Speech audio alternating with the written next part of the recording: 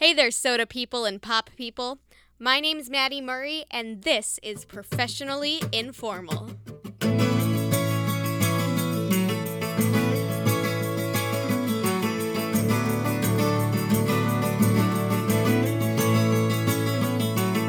A sticky summer's day in Shepherdstown. An eagle in a thermal is a circling round like a tire on a bike rolling down Columbus Street. But Katie got a little look of hope in her eyes. Y'all, have we ever had some kids up in the nature center this week?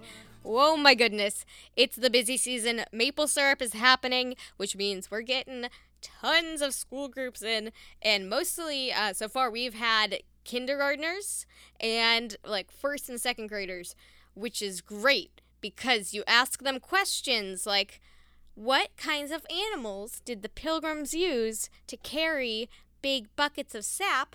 And they give you answers like bears. I have had multiple kids tell me that they think the Pilgrims used bears to move around giant barrels of sap. That's fucking brilliant. I mean, yeah, sure, Illinois doesn't have bears. I don't know if Illinois ever really had bears, but this kid is clearly more imaginative than any of us old fucks. They also, let's see, other good answers have included tigers. A couple kids said tigers. I definitely heard moose. I mean, if I could hook a moose up to my goddamn sledge to pull my sap, I certainly would. Let's see, lions. One kid said birds. This was a kindergartner. I don't know if they had just maybe they were just watching Snow White or Cinderella or something and were like, oh yeah, just get a shit ton of birds and have them fly the sledge to the fire.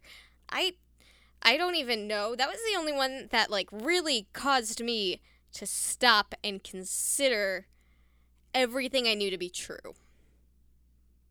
Because if this kid had seen a single goddamn bird big enough to carry a sledge full of maple syrup, I would run for the hills screaming for my life.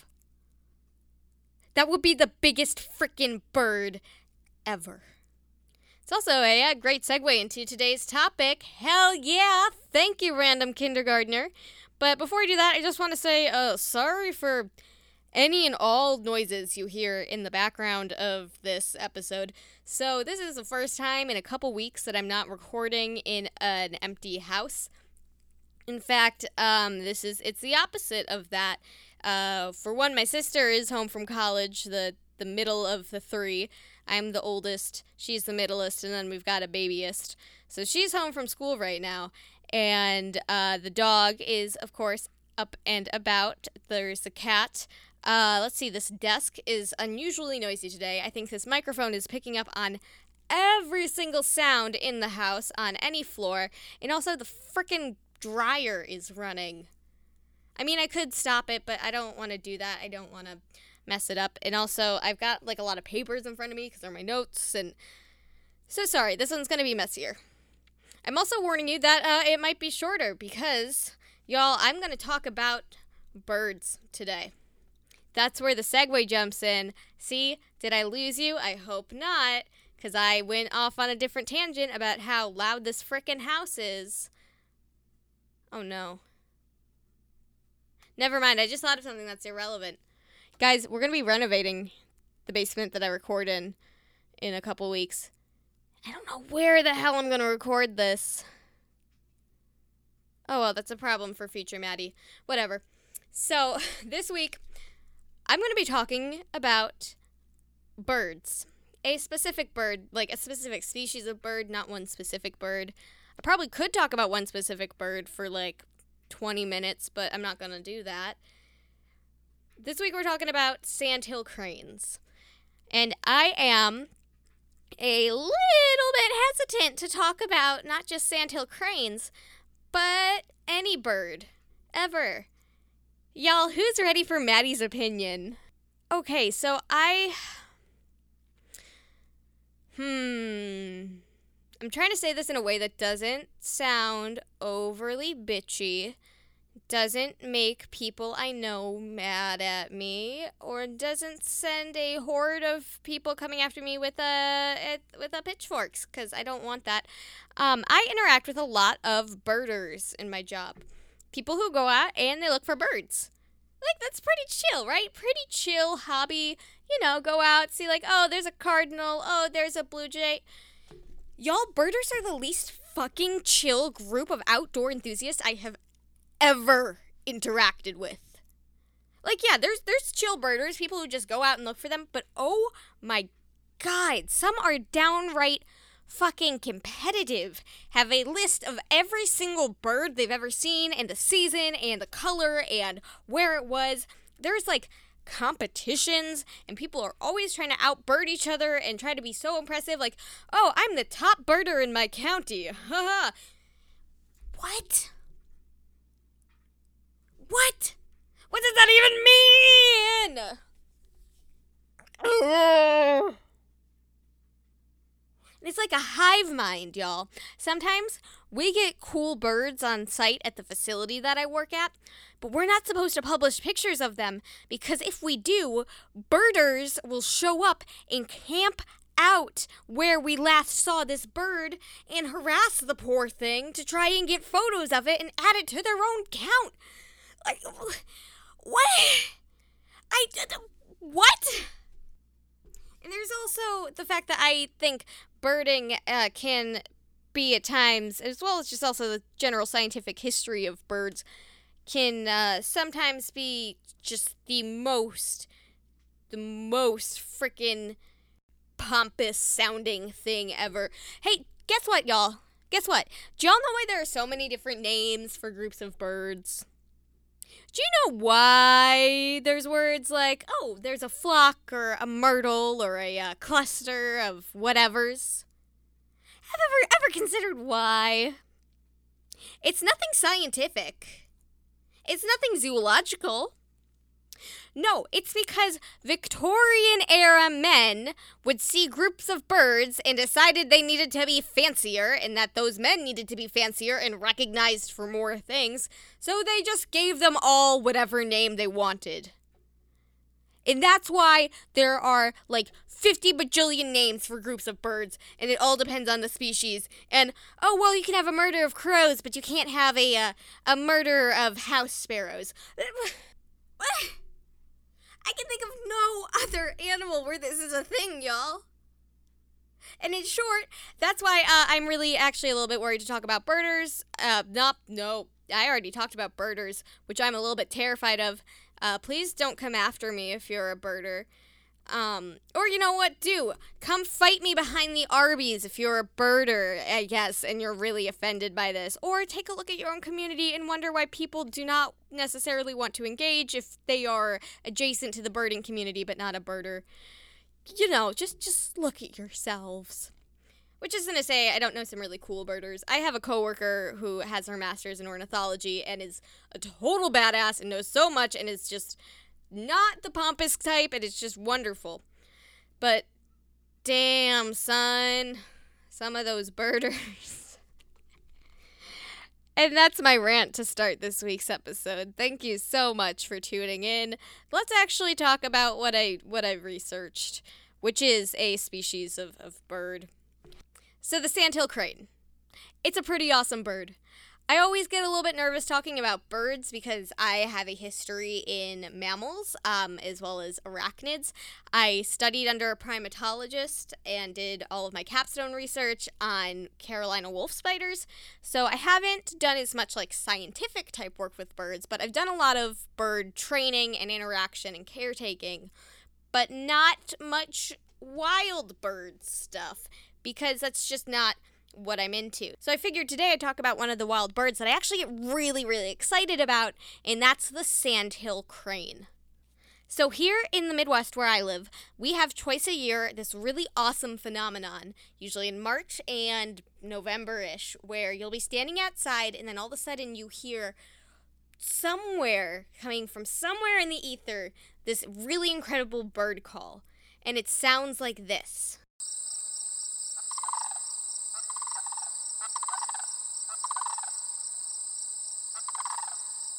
and you look all around for, oh my gosh, where is that weird noise coming from? And you can't really see anything. You can't find anything. And so you look and you look and you look at all the bushes and the trees, and then you look up and you look up some more, and then you see tiny little specks up in the sky. Smallest frickin' things ever. And you realize, holy shit, that's what's making that noise. How high up is that thing? Like, what? And if you are curious enough, you go, when you Google it or you ask someone, and you find out that it's this animal called a sandhill crane, making their yearly, or I guess there and back, twice yearly, migration from their summer grounds to their winter grounds. Now, sandhill cranes are huge. They can be like up to 5 feet tall, sometimes on rare occasions even taller. These are big-ass birds. Like a stereotypical crane, they've got these crazy long, spindly necks, and they look like they'd be really elegant and graceful, but let me tell you, if you've ever really seen one up close moving or get startled, they're not that graceful. They're clumsy as fuck at times because they've got these long, spindly legs and these wild snake-like necks, and they're just at the whims of the elements. It's really funny. But, when they're just standing still, they look super graceful. They've got these gray feathers that tend to take on more of a rusty color as they pick up dirt on their migration, and a big red patch on the back of their heads when they're adults. These are really cool birds. Also, I said a minute ago that they could be up to 5 feet. That was a lie. I'm sorry. Usually up to 4 feet. If I saw one that was 5 feet, that would be really cool because it would be taller than I am. I don't want to go back and edit that because I know I was talking really fast, which I tend to do, and it'd just be really hard to make it naturally sound like I said the correct thing. So here we go. Honesty is the best policy. Like I said, I'm not a bird person. I studied under a primatologist. So something that's really cool about these cranes is their, big migration, where they'll start up in, Canada, sometimes even up by Siberia, and then they fly south more towards Florida or the Everglades or just anywhere really warmer where they overwinter. And one of the really unique things they do is that they tend to all gather at the same time every year in a place called the Platte River. It is one of the largest gatherings of wild birds in the world, and I have never seen it, but apparently it's just cranes as far as the eye could see. Cranes all the way down. So many goddamn birds. And honestly, I would love to see that. That's a really cool natural phenomenon. Even if you're not a bird person, even if you're someone who is afraid of birds, I'm not. I'm putting that out there, but it makes sense to me why people are. They're very swoopy and they're big and they have sharp beaks. Even if you're someone who's afraid of that, this is still a really cool thing to have the chance to see. At least so I've been told, or at least so I've seen from pictures. So this stop on the Platte River is key for the cranes' migration, for their health, for their survival, because it is the perfect ecosystem if you're a big giant freak bird. Let me explain. So, sandhill cranes tend to live in more marshy areas. They like the grasses, they like the shallow, fresh waters. That's where, you got fish and bugs and all sorts of good stuff. That is their niche. That's where they like to hang out. So, let's say you're a bird, and you have to fly from fucking Alaska down to, Florida or Texas or Missouri, somewhere really far away. And you need to be flying, let's say, 200 to 500 miles a day. No joke, y'all, these birds can fly up to 500 goddamn miles per day if they have the right wind conditions. And if they don't have the right conditions, guess what? They still might be flying 200 to 300 miles a day. That is so many miles. That's so many. I'd imagine you get tired. So they go and they chill out in the Platte River Valley. If you're a crane, if you've just flown 500 frickin' miles in one day and you just need a breather, this is the place for you. This is where you're going to want to stop. It's really an ideal ecosystem stopping point for these animals, and it's one that they return to year after year after year after year after year If you're like, what's that weird sound? Is she just like cracking her joints simultaneously? No, I was snapping for emphasis because that's what I do. Sometimes.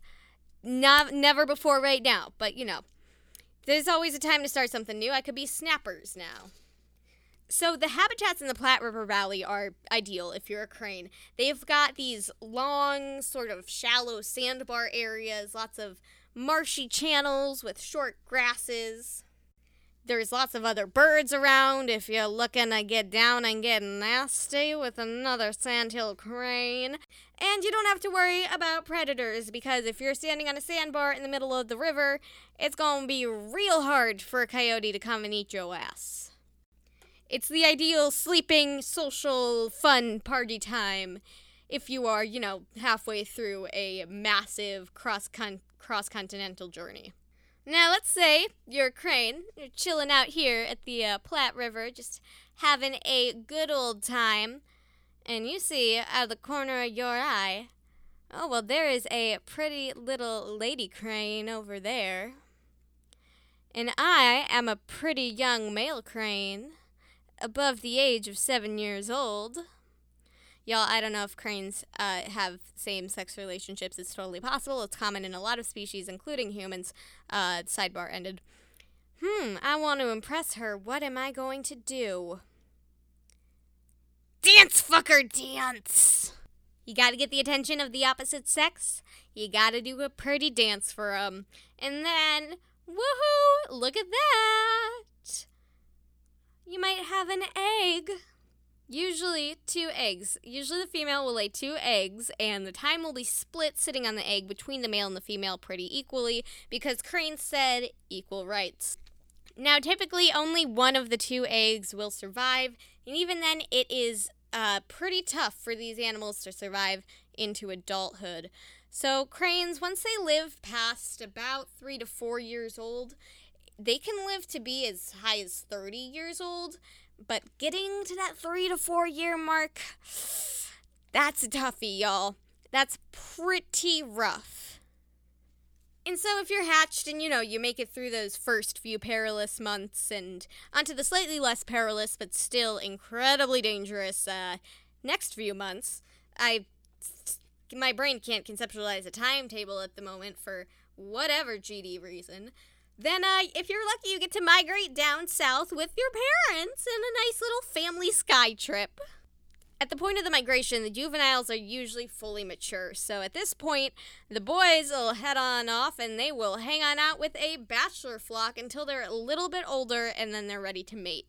So sexual maturity can be reached as early as 2 years, but it's more common to see mating happen around 4, 5, even as high as 7 years old for the first time. And with a lot of birds, this is where people would say, and oh my gosh, they mate for life! Ah! Except, and if that is your reaction, that's great, but I have some, unfortunate news for you, or not really unfortunate. So here's the thing. A lot of people talk about birds that mate for life. Penguins are, a famous one that people go back to. Some gulls, other large birds, maybe puffins. There really isn't monogamy in the animal kingdom aside from the Homo sapiens. So while an animal may hang out with its partner for its entire life, they may be pair bonded and chill out together for the entirety of their 20 years as a fertile couple. If, for whatever reason, one of the two seems to be having trouble producing, that animal will go to another animal to produce an offspring, and then just raise it with that partner. So, while, they may be, all lovey-dovey together for their entire lives, there's a lot of that sexy shit happening on the side. A lot that, people don't really talk about. It's more cute to say that the animals mate for life. Because they do oftentimes hang out for life. But, monogamous partners for life? Yeah, not so much. I gotta add that to my list of episode ideas. The sex party that is the animal kingdom. It'll have a better name, I promise. So basically, to go into this episode, I had to do a fair amount of research because birds are not currently, nor have they ever been, my area of expertise, and I doubt they ever will be in the future, if I'm being completely honest. But it was really fun to get to look up and learn new things about a species that I have very strange interactions with at least twice a year, and that is every time they fly overhead after being gone for a while and I hear them calling, I'm like, where is that weird sound coming from? Oh, that speck up in the sky.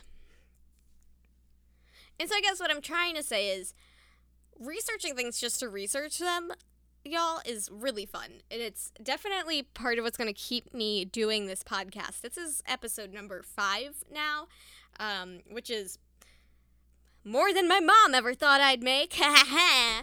That's a lie. I don't even think my mom knows the show exists. Please don't tell her. I say a lot of bad words, and I don't want to disappoint her. But it was just a chance to learn a lot of new things that I otherwise wouldn't have gone seeking out. Like the fact that sandhill cranes have 3 different, lenses that cover their eye. 3 different, what is this thing? Eyelids! That's the word I'm looking for. Eyelids. 3 different eyelids, like a lot of other species do. But I had no idea cranes had it, and now I do, and that's awesome. And now, hey, you know it too. Congratulations for you. You're welcome. Or that sandhill cranes can leave their nest within 8 hours of hatching. That's quick for a bird, you guys.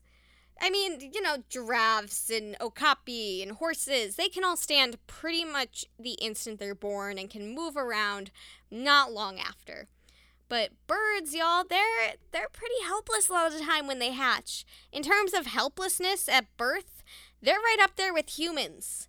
Humans are probably the most useless when we're born, but baby birds are really close. And the fact that sandhill cranes can start swimming and moving around within 8 hours, that's really awesome.